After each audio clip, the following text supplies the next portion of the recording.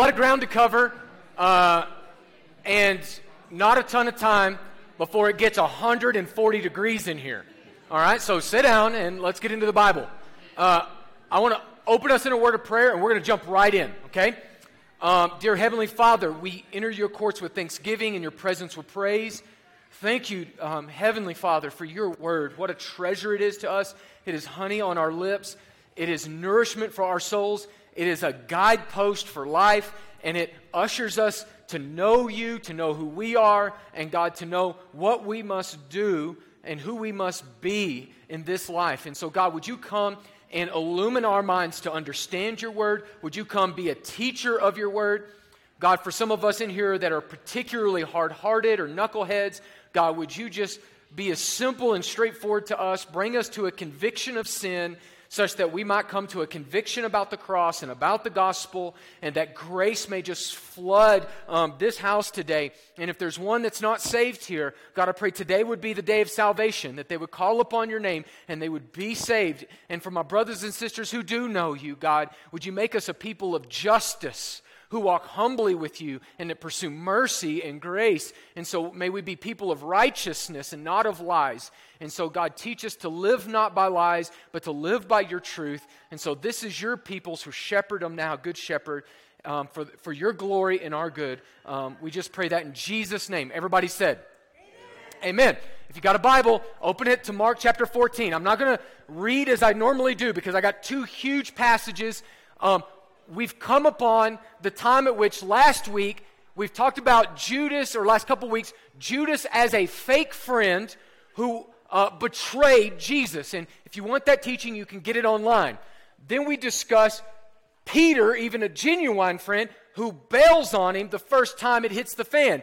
And so some dudes roll up on Jesus with a squad, billy clubs like a London street gang, and enough of that pressure comes upon us. So we discussed Peter's reaction and kind of dissected it. The passage at the end of chapter 14 bleeds into chapter 15. Again, the chapter divisions were added later. This is all one account, and so I'm kind of having to go back and pull this string in order to interpret and understand where Jesus is at in chapter 15, 1 through 15. Jesus, we've talked about this, is fulfilling prophecy that has to do with Zechariah chapter 9 through 14. Almost everything from him rolling into town on a donkey to him being struck as a shepherd or treated like a robber. All of these things are incredibly rich in Old Testament theology. And so we've said this, and I want to repeat it as often as I can. The Old Testament is Jesus Christ concealed. The New Testament is Jesus Christ revealed. So if you skip that left side of the book, there is going to be a particular richness about what God is doing in history that you're just going to miss. All right? And so we saw, even weeks ago in the triumphal entry, that Jesus is the Lamb of God who's come to take away the sin of the world. And he has come as the Lamb, the Passover Lamb, during the Passover festival, being inspected by the judges of Israel. And so he's come now to what I would call his arraignment, right? So Jesus is in the back of the police car, in handcuffs, headed to the principal's office, right? Some of you are really goody two-shoes. You've never been arrested, so you don't know what it's like to talk to relatives between glass. And then all the real Baptists in here knows what it's like to be arrested, all right?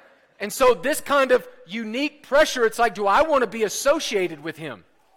We said this last week, some of those closest to Jesus are downgrading their relationship to him. Oh, if he's king, I'm cool to be near him.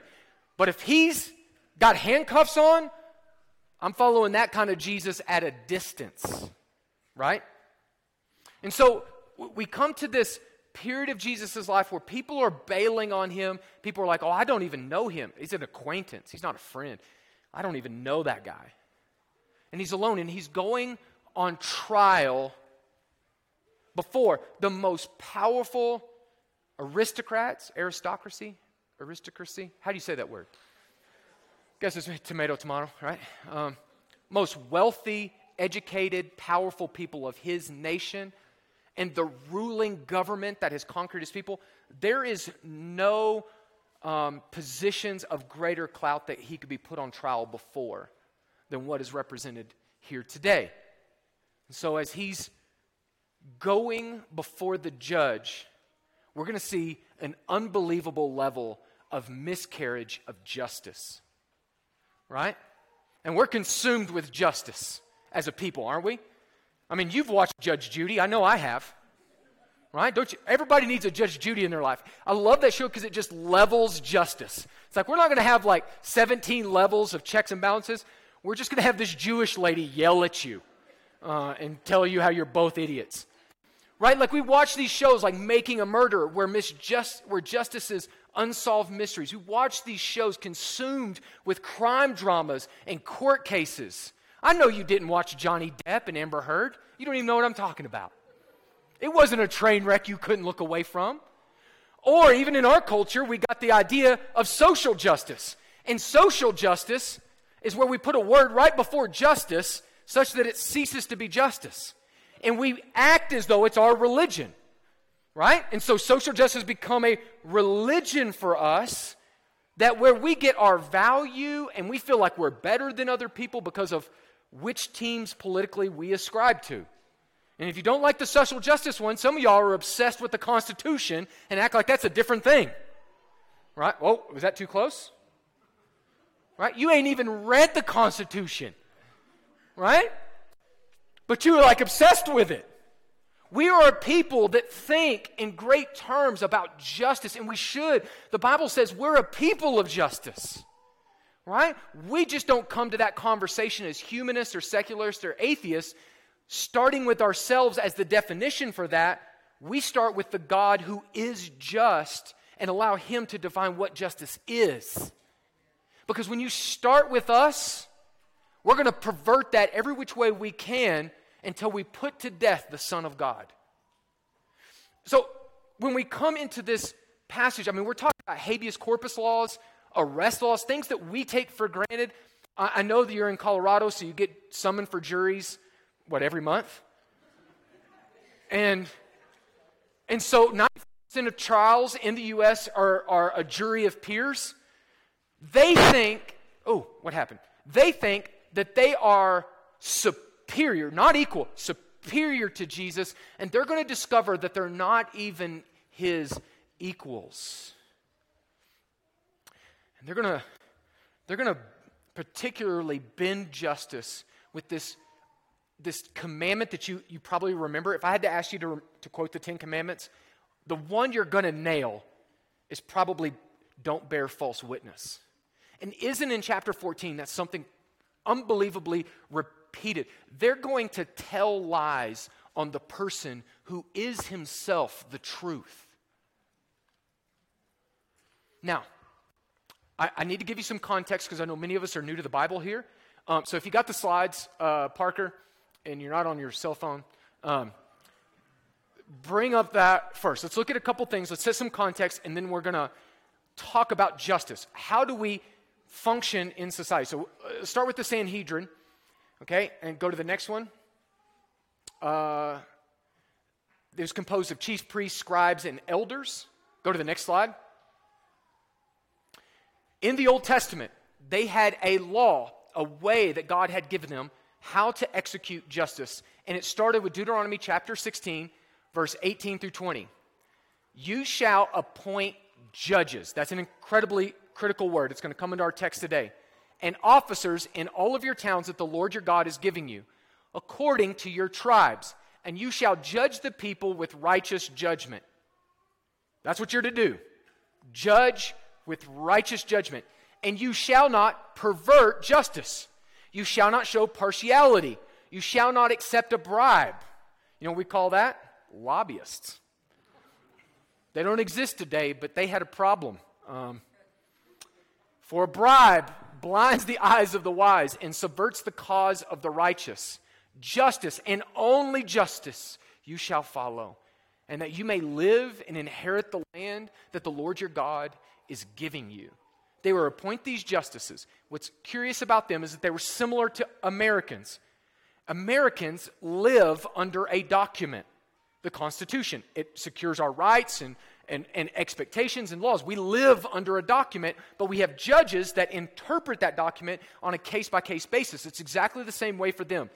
They had the Torah, they had the law given to them, and then God commanded them to appoint righteous people to interpret case-by-case bases. Go to the next slide. One of the things that Jesus affirms for them that is sometimes hard for us is that while the Pharisees and the Sadducees and these judges were oftentimes corrupt and oftentimes evil, the very office that they hold is meant to be respected. So they would say, Jesus said to the crowds and to his disciples, the scribes and the Pharisees sit on Moses' seat. That's a judgment seat. So do and observe whatever they tell you. It's like saying whenever they agree with Scripture, like go with it. Like they're in a position of power, and when they agree with Moses in the Moses seat and they're telling you Scripture, go with it. So do and observe whatever they tell you, but not the works that they do. It's like once they leave that position and they go home and beat their wives, or they cheat on their taxes, or they're evil people, it's like don't imitate that. For they preach, but do not practice. Who's ever heard that last little phrase? Right? You think Benjamin Franklin came up with that? Right? So pause here for a second. This isn't the main point, but I got to take a rabbit trail. If you're a parent in here and you tell your kids, do as I say, not as I do, your parenting is similar to Jesus crucifying rulers who said one thing and lived another. So let's just pump the brakes on that little activity of saying, do as I say, not as I do. Repent and trust the gospel and become the kind of parent that your kids can follow in word and deed. Okay, so this is the system, but I want to break it down because they had particular ways in which they expressed passages like this and other passages. So they appointed judges. Okay, so in every locality, even outside of Israel, they had frontier places like Cappadocia or Rome. Anywhere that there was 10 men or 10 families, that they had 10 men, they would have a synagogue. So basically, in order to, even to this day, sometimes Jews will have to have 10 men to pray at the Wailing Wall in Israel. Same concept. You need 10 men in order to form a synagogue. Okay, the synagogue is the prototype forerunner of the church and what we're doing here. When they would have 10 men in an area, in order to judge cases among the Jews, they did not want to take it to the pagans. They did not want to take it to civil court. If me and Brandon Coley got in an issue and I wrecked his truck and we couldn't work that out as Christian brothers and we had to take it to the pagan courts, that brings disgrace upon the church. Does that make sense? This is why in Paul's letter to the church in Corinth, he says, is there not a wise or righteous person among you who can judge between your cases? In the New Testament, before Christians took issues to the civil courts, they brought it to the church. So put that in your crock pot and let that cook for just a minute. And they would appoint, where there's 10 men, 3, 5, or 7 elders. Same exact language that we have in our church of elders. An elder was a judge, and a judge was an elder. A ruler, an elder, a judge, all the same thing. If you've been in this through the series of Mark, when Jairus is a ruler and he comes to Jesus, what that literally means is he's likely the person over the synagogue or overseeing the synagogue and judging cases there. But even he acknowledges there's things that are beyond him and he needs Jesus, which is awesome, right? So you get 10 men, in some corner of the empire called like Utah. And you got 10 of them, and you got to have, if you got just 10, you probably had 3 elders. They always had an odd number to decide cases. They would never have even numbers so that there was never a stalemate. So they kept the number odd. The number got larger. Maybe you had 25 men, so you might have 7 elders, but they always kept it odd. Now, you had a town that was larger, a metroplex, let's say like Farmington, and you had 120 believing men in that town. If you had 120, you had a Sanhedrin. Now, a lot of times when you're reading about the Sanhedrin in the Bible, you're talking about the main Sanhedrin or the great Sanhedrin that was in Jerusalem. But every town that's kind of a bigger city that had 120 men, so it's like a larger church, they would set apart 23 at least elders, judges, rulers, in order to adjudicate the cases that came to them. But the same principles applied that God commanded them to do, they would just do it on the frontier. Then, in Jerusalem, they had the Great Sanhedrin. The word Sanhedrin comes from two roots, which basically means to sit together. And as somebody that's sat in 10,000 hours of elder meetings, that's the best description I've ever heard in my whole life, right? It's basically you're having a sit down. I don't know if anybody uses that language anymore. It's like we got to have a sit down. That's basically what Sanhedrin meant. They got the people who loved God and knew His Word together to adjudicate on cases or things that had to happen for oversight of the synagogue or the Sanhedrin. And so this is how they would organize themselves in order to make decisions. The Great Sanhedrin in Jerusalem, they roughly, this number's not going to add up, so you got to bear with me. They divided it into 70. There was roughly 24 chief priests, 24 elders, and 24 scribes or Pharisees. Now those three numbers add up to more than 70, all right? For you that know math. All right? So, but roughly they tried to have that kind of division amongst the 70 inside the Great Sanhedrin, which would have been equivalent to the Supreme Court of their day. They wanted 71. The last vote was the high priest. So while everybody was equal in votes, the high priest was the leader of that organization. So they would get 70 amongst scribes and Pharisees and chief priests and elders. And then the last vote, 71, was the high priest. Where did they get these guys? Most of these people were maybe like disciples of great judges or elders or stuff that had come before. Or maybe they were the sons of those people.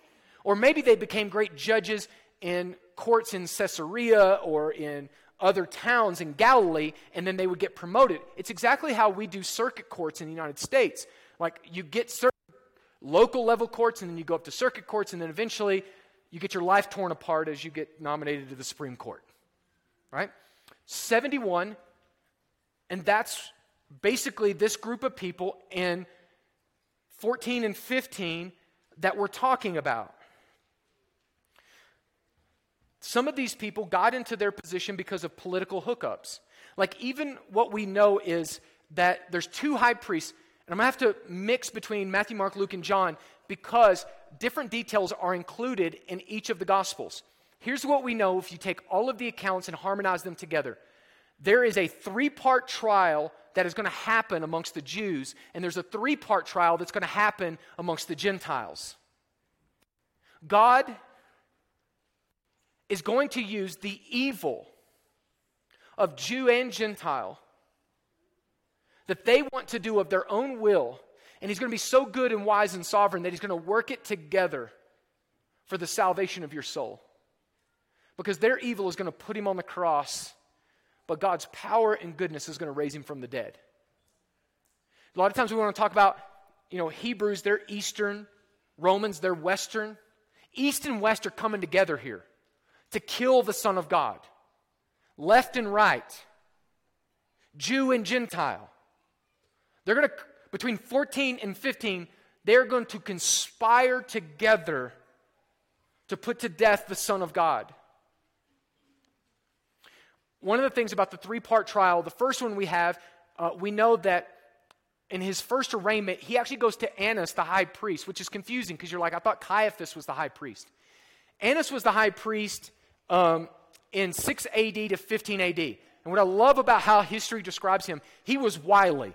He was so Magnus Carlsen chess master level at being the high priest, the Romans had to get rid of him. Because he's Bobby Fischer chess politicizing in such a way that the Romans were threatened by him as the high priest. So they got rid of him as the high priest. You say, well, I didn't think that Rome had that kind of authority. Rome had a sword to their neck. They had all kinds of authority. Anybody that was voted as the high priest from the people had to have the final approval from the Roman proconsul, who at this time is going to be Pontius Pilate. So Annas is the first one, and he's called high priest, so that's confusing. But it shouldn't be. President Clinton, President Bush are still called President Clinton and President Bush. It's a forever title that once you have it, you always have it. And guess who Caiaphas is to Annas? It's his son-in-law. It's his son-in-law. Caiaphas is his son-in-law. And Jesus will go to Annas, kind of get a little pre-game trial. Then he'll go twice before the Sanhedrin, the 3-part trial. Then he will go to Pilate, to Herod Antipas, and then back to Pilate for the 3-part Gentile trial. Now you're like, well, how could Caiaphas be the son-in-law and be the high priest? Not only that, Annas' own son would also at one point become the high priest, because a lot of these people use political hookups to get their positions.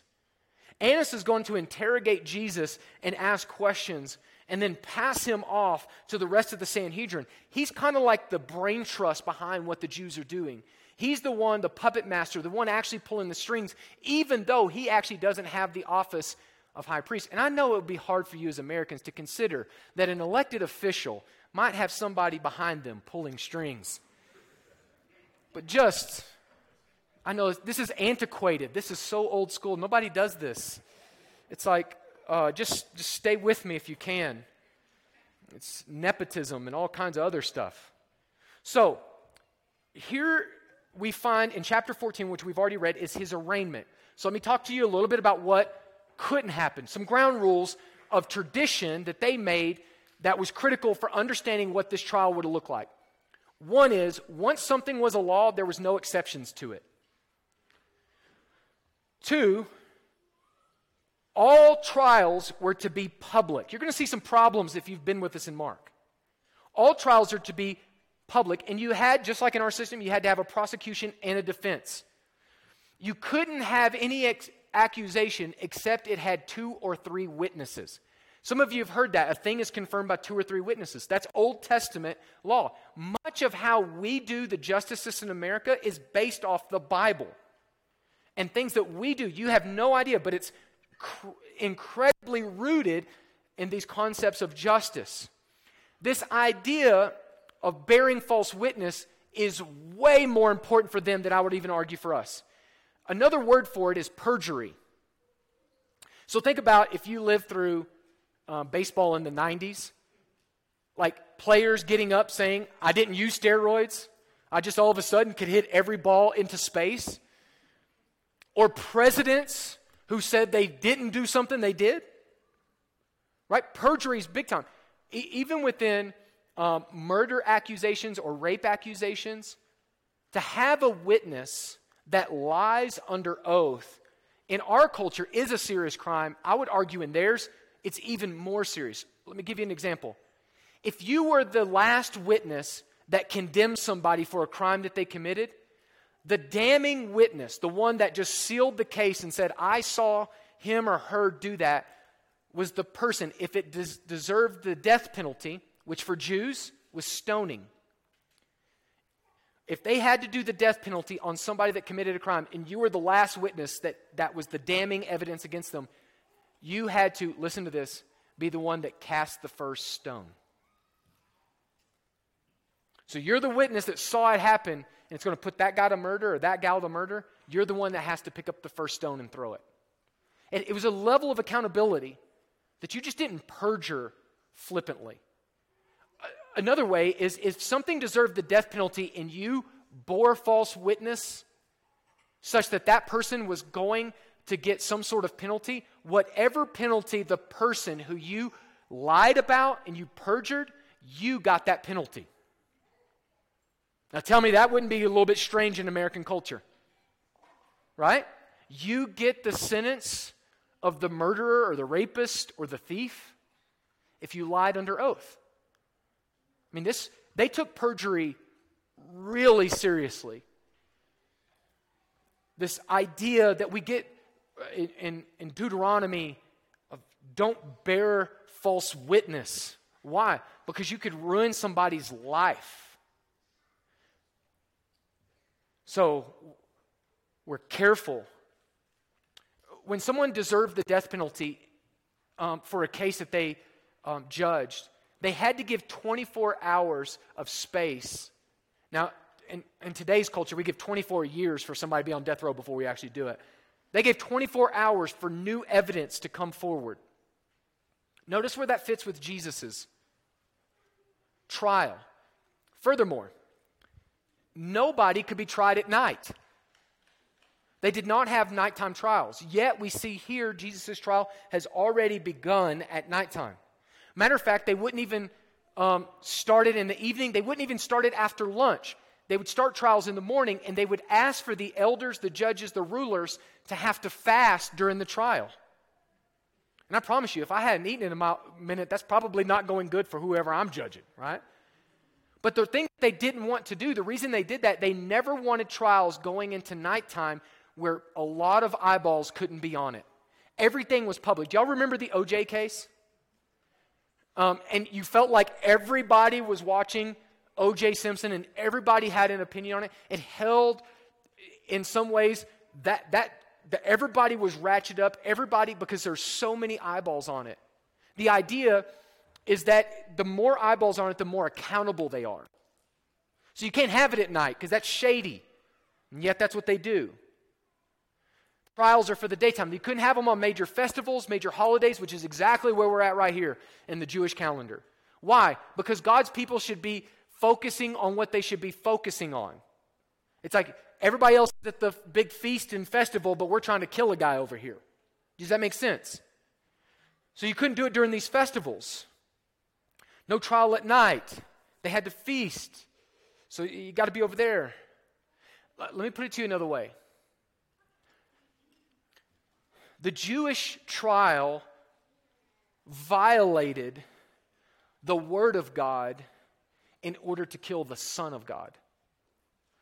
In addition to that, it violated their traditions and their conscience and everything that they had set up for themselves to be as just as possible. They just ran right over it in order to get what they want.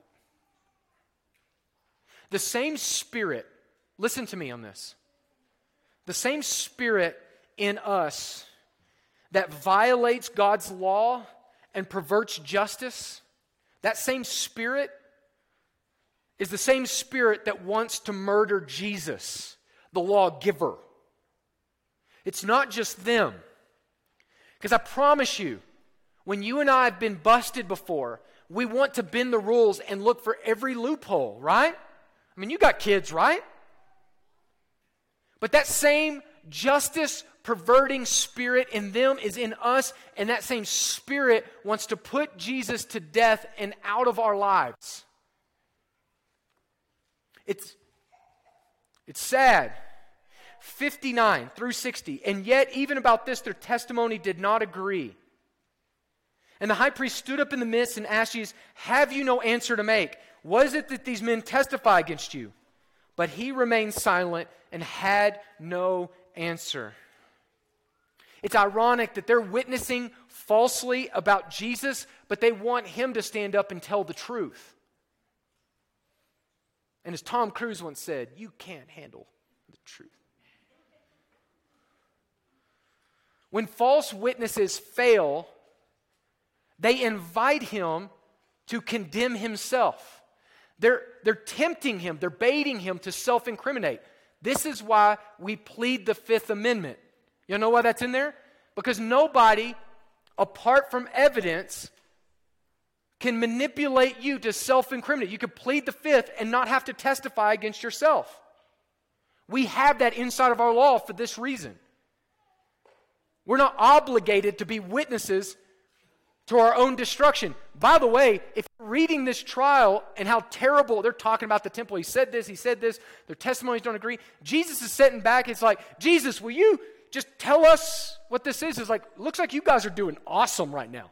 It's like, I'm just going to let you roll this. The more you guys talk, the better I look. It's like, I don't need to help you out and step in here. But what they're inviting him to do is to get him talking so that he says something wrong. Right? Toby, tell them what they're supposed to say when they get pulled over by the police. Nothing. Right? It's like, what did your pastor teach about today? Well, when we get arrested, we say nothing. It's good. Because, okay, so look, think about this for a minute. When you feel attacked and you begin to mount your defense. And you become your own lawyer, and you start making the opposite case, right? Now think about somebody that loves you like your spouse. Your spouse loves you most of the time, okay? And y'all begin to fight, and you have there's things that I talk about in marriage counseling all the time. As married folk, you should almost never use the word always and never. Like, you shouldn't look at your spouse and say, you always do this. What? You never do. You should not use the word never unless it's talking about you have never been to the moon. Because they have not. All right? Because what you do when you use always and never is you're exaggerating to elbow drop them from the top reins. You're turning it up a notch. You're not thinking balanced. You're not actually trying to get to a place of agreement and things like that. You're trying to make them feel like total garbage. Amen? No, nobody can be honest in here. It's good. You've never said always and never to your spouse, I know. Right? But those words, what happens with that exaggeration, they jump in one ditch and you feel like you have to overcorrect in the other ditch to get it back in the middle of the road, don't you? Have you ever realized how much a miracle it is that Jesus says nothing? That ain't me, right? Because even with people I love, I feel like I can make a case and say the right words, and I'm a communicator. I can get this through her skull, right? And then you're just digging a big old huge, like deeper hole. How about people that hate you? People that look to disqualify you, people that look to get you fired, people that look for reasons to steal your shine or to bring you down. How about those people? Don't we still feel like we have to defend ourselves? As though God's not the judge of the universe and doesn't see all? I'm going to tell you, I struggle with this. Because I could have been a lawyer. Right? I can mount some defenses. Isn't this tough? Let me say this. In your marriage, is it even an option to call time out and walk away for a bit? Right? You're in your flesh, she's in her flesh. Nothing but bad news is going to happen. Can you even call a time out and say, hey, we just don't need to talk for a minute. Let's just sort this out. One of you usually is a microwave and you've got to fix it right now, and the other person's a crock pot and you've got to cook on it for a while, and then y'all get together and you just make a bomb. Right? Is taking a breather even an option? How about people that hate you? Sometimes when they say lies, the best response is silence. Is that even an option for you? To say nothing, like our Lord Jesus said nothing.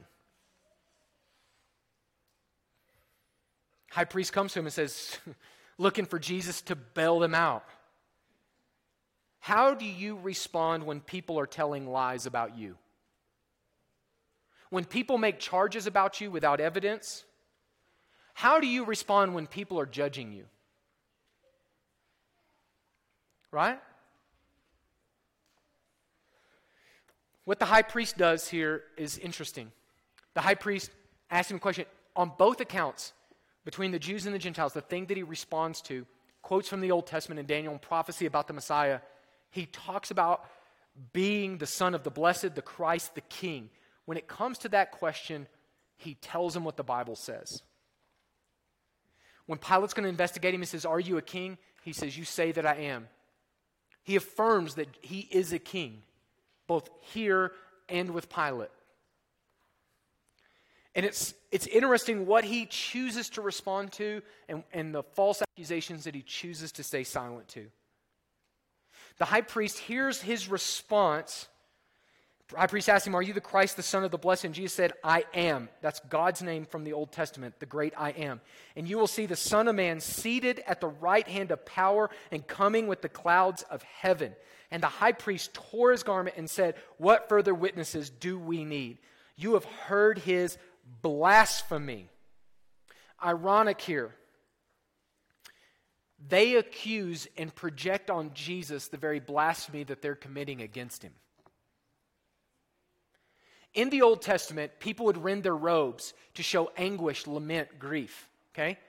So they would rent their robes. It's all through the Old Testament. If you've seen it, something sad happens, it's like, I'm lamenting, I'm mourning. It was an outward expression that my soul is broken and I just ripped my shirt. But in Leviticus chapter 21, verse 10, it says that the high priest is not to rend their robe except for blasphemy. They're forbidden from just going around ripping their robe all the time, right? Thank God, right? And they just couldn't do this thing. They couldn't just rip their robe. The high priest ripping his robe is like the man in the highest office saying, what Jesus just said rips me asunder. And he rips his robe. He does a bit of theater. He goes for a little bit of virtue signaling to everybody around him. And he does it with like the Hulk Hogan thing, right? If you were in the 80s kids, right? How many t-shirts bit the dust because Hulk Hogan had a signature move? He rips the shirt so that everybody around him knows that there's no greater offense that could be done to his soul than what Jesus is claiming to be. And so he signals. And what's ironic about it is that they're accusing him of exactly what they're projecting and actually doing to him. So, first stage of the trial. Jews, 3 parts. We don't see every part here. You got to go to the other Gospels in order to see it. Second part of the trial, the Romans. It's the West. It's the Gentiles. It's the pagans.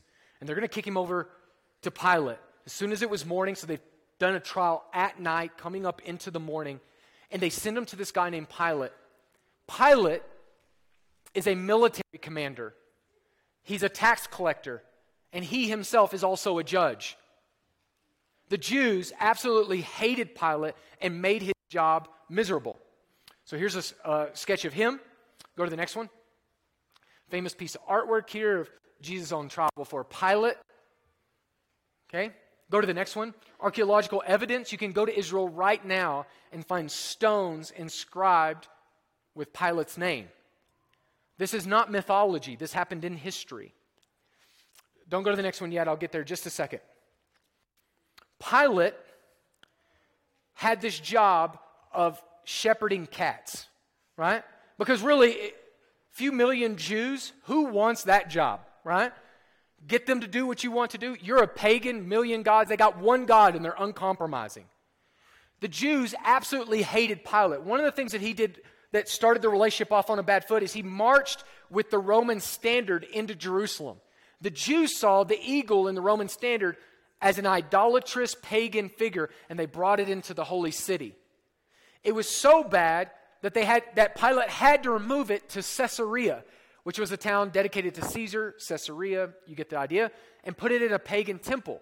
Jews followed him from Jerusalem to Caesarea because of this just being annoying to him, right?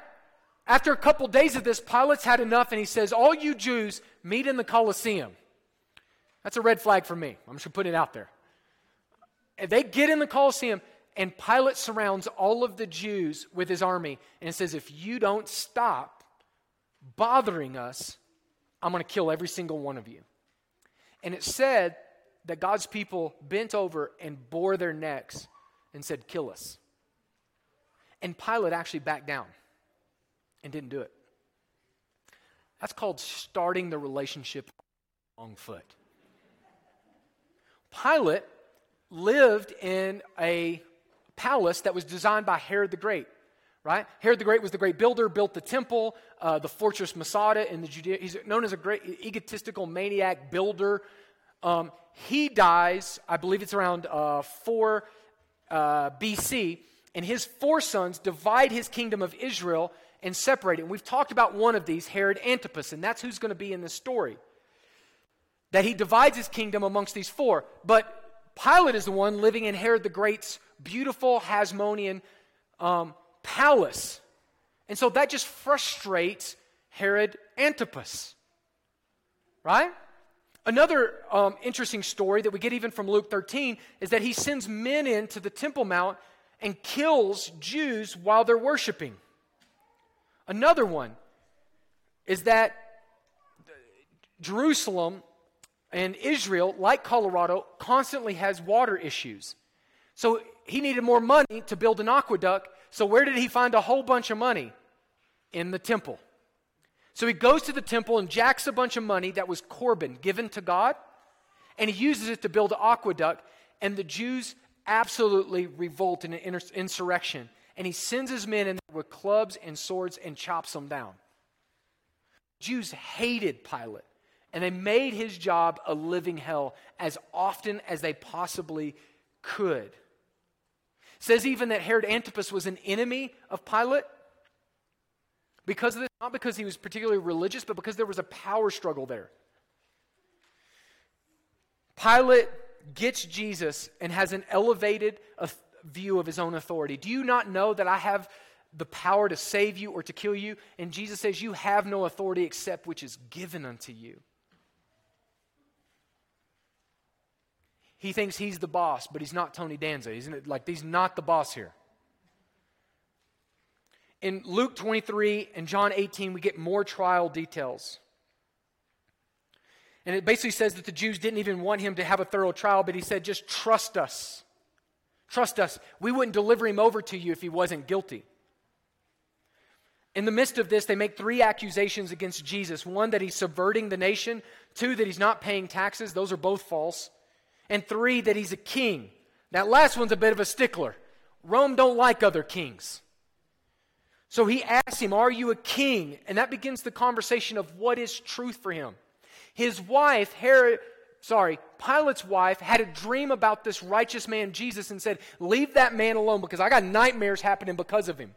Another witness to who Jesus is that he ignores. So brothers, if your wife has a dream, ignore her at your own peril. Right? They're stirring up these people, and it says in Luke and John's account, they're stirring up people even up to Galilee. Pilate hears Galilee and says, oh, that's Herod Antipas' territory. Y'all remember the teaching about Herod Antipas. He's the one that was married to a Nabatean, that's like Indiana Jones Petra era, right? Divorces her to marry his brother's wife, who happens also to be like a cousin. It's some kind of like redneck soap opera thing that's going on, like in this deal. Basically starts a war with the Nabateans in order to get this woman. John the Baptist, a righteous holy man, calls out this adulterous marriage, and Herod Antipas is the one who cut off John's head. That's who he's sending Jesus to. Herod Antipas is interested. He's like, I want to see this great, famous, miracle-working person, and he sends him to Herod Antipas because Galilee's what he's over, and he was in Jerusalem for the festival. Herod asks him questions, not really interested, dresses him in a robe. Just curious. As I said, Herod Antipas, Pilate, not friends. They're not even Facebook friends. Right?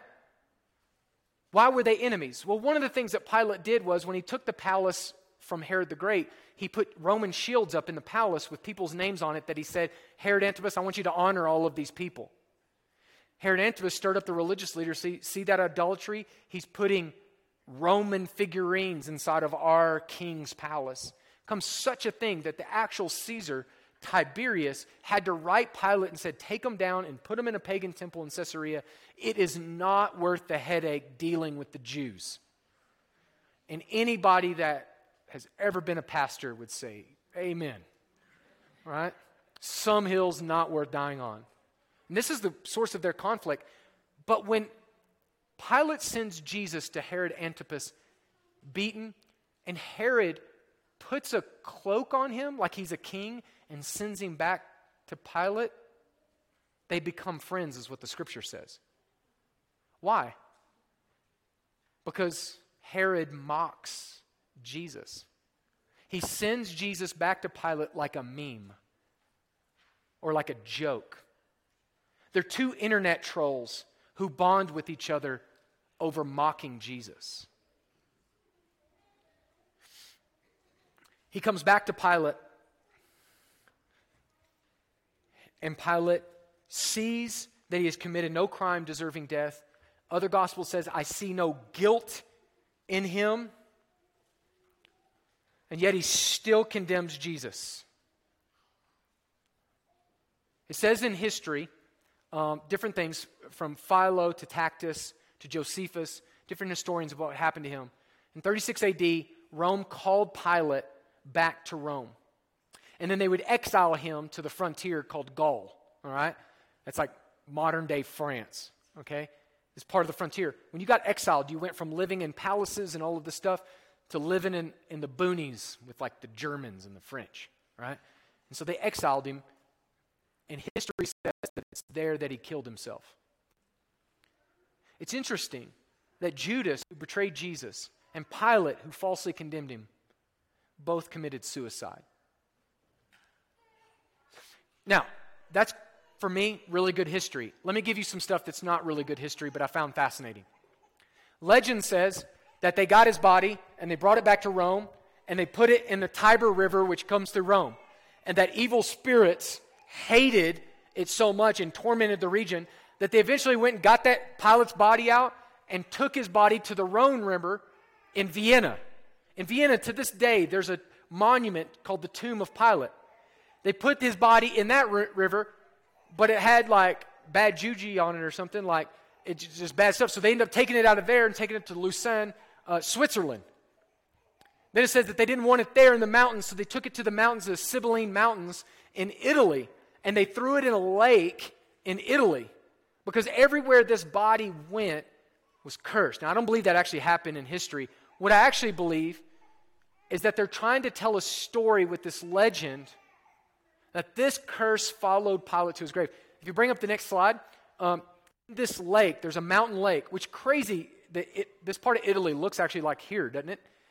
That lake is called Lago di Pilato, Pilate's lake.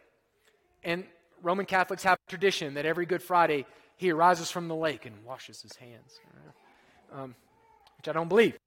But what I do know is that our decisions with Jesus follow us to our grave.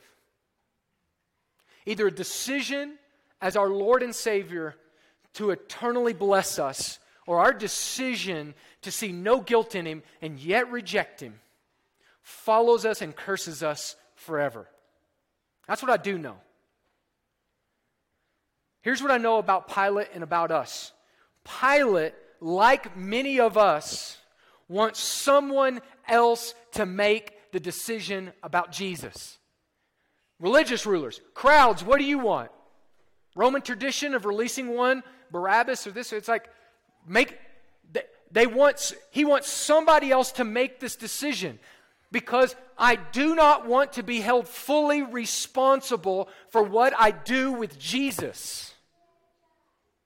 Let somebody else decide and I will go along with it. Just get him out here, bury him. I don't want to decide. So I'm going to punt. The Sanhedrin on the other side decided who Jesus was without any evidence. Not history, not archaeology, not scripture, not the evidence in the lives of other believers. The Sanhedrin just going to look at Jesus and say, we don't need any evidence. We don't need to be convinced. We've already prejudged. We got prejudice against Jesus. I have a friend in Durango, and not a believer, doesn't grow up in church, doesn't know anything about like Christianity or anything. But I've shared my faith like with her and talked about the centrality of Jesus and how He's changed my life and what He's done. And she just doesn't have any. She doesn't have any framework for it. And so sometimes she'll say, well, that's just your religion. Like, that's your religion. Kind of throws a kind of a snarky, this is your religion thing. And I just want to come and say, no, it's my life. It's my life. Religion sounds like a hobby. I'm talking about life and truth, meaning your eternal purpose from which God created you for.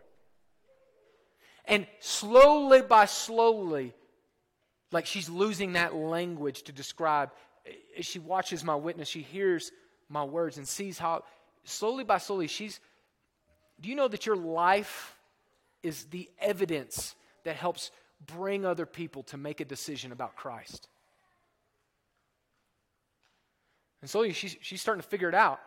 And she may look at it and say no, like Pilate, or she may trust Christ. But she's not going to have an existence where she didn't have evidence. Sanhedrin didn't want it. And some of you are like the Sanhedrin here. You have a foregone conclusion about Jesus. You don't want the evidence because you don't want him to be right. You want him, above all things, to be wrong, so that you can live however you want, even if it is absolutely suicidal, like Pilate and like Judas. You are judges who want your way and don't want the truth. You will pervert justice. You will ignore Scripture. You will sidestep even your traditions and your conscience. You will not obey the law, and you will find excuses to get rid of God in your life. We can call it other things, but we might as well just call it what it is. They want to get rid of God in their life. But the empty tomb says to human history, it testifies that Jesus is not going away. You can't bury him and he stay that way. You will, my friends, meet him in court again one day. But it will not be him who is on trial. And what in that day will you plead? What will you plead? See, Pilate thought that he was judging, the Sanhedrin thought they were judging Jesus, and it was actually the God of the universe judging them and exposing them as wicked judges, whose judgment is corrupt.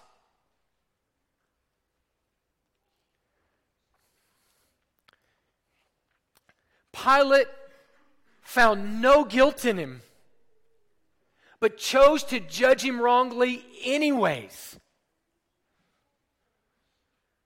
Pilate found no guilt in him, but chose to judge him wrongly anyways. Will you find no guilt in Jesus and do exactly the same thing? So I bring you to a point of decision here today. What are you going to do with Jesus? How are you going to decide about him? Because like Pilate, you can't live off of other people's decisions or other people's faith. You've got to make a decision for yourself. Let me pray for you.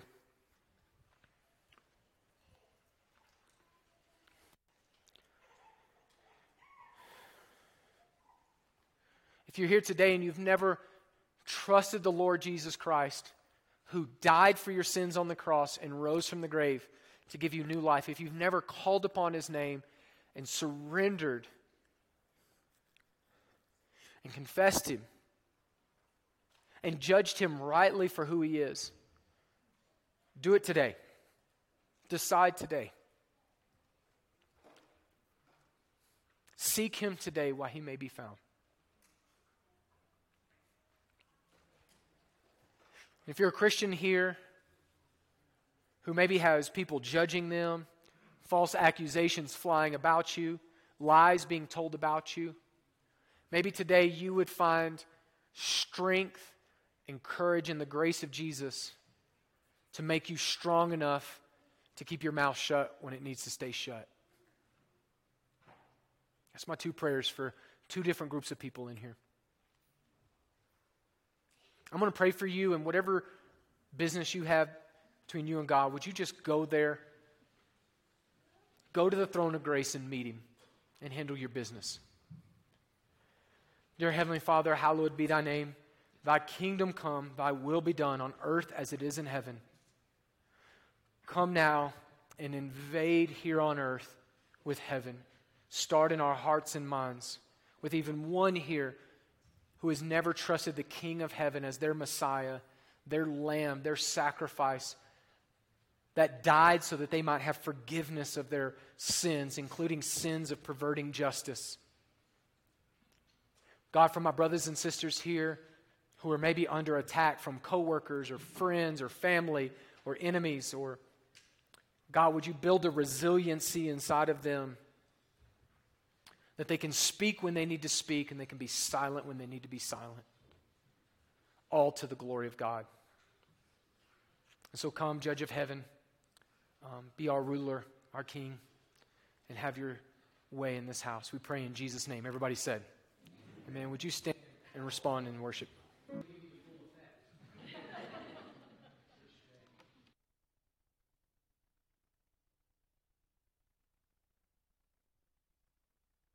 Judge with righteous judgment. Amen. Love you guys. We'll see you next week.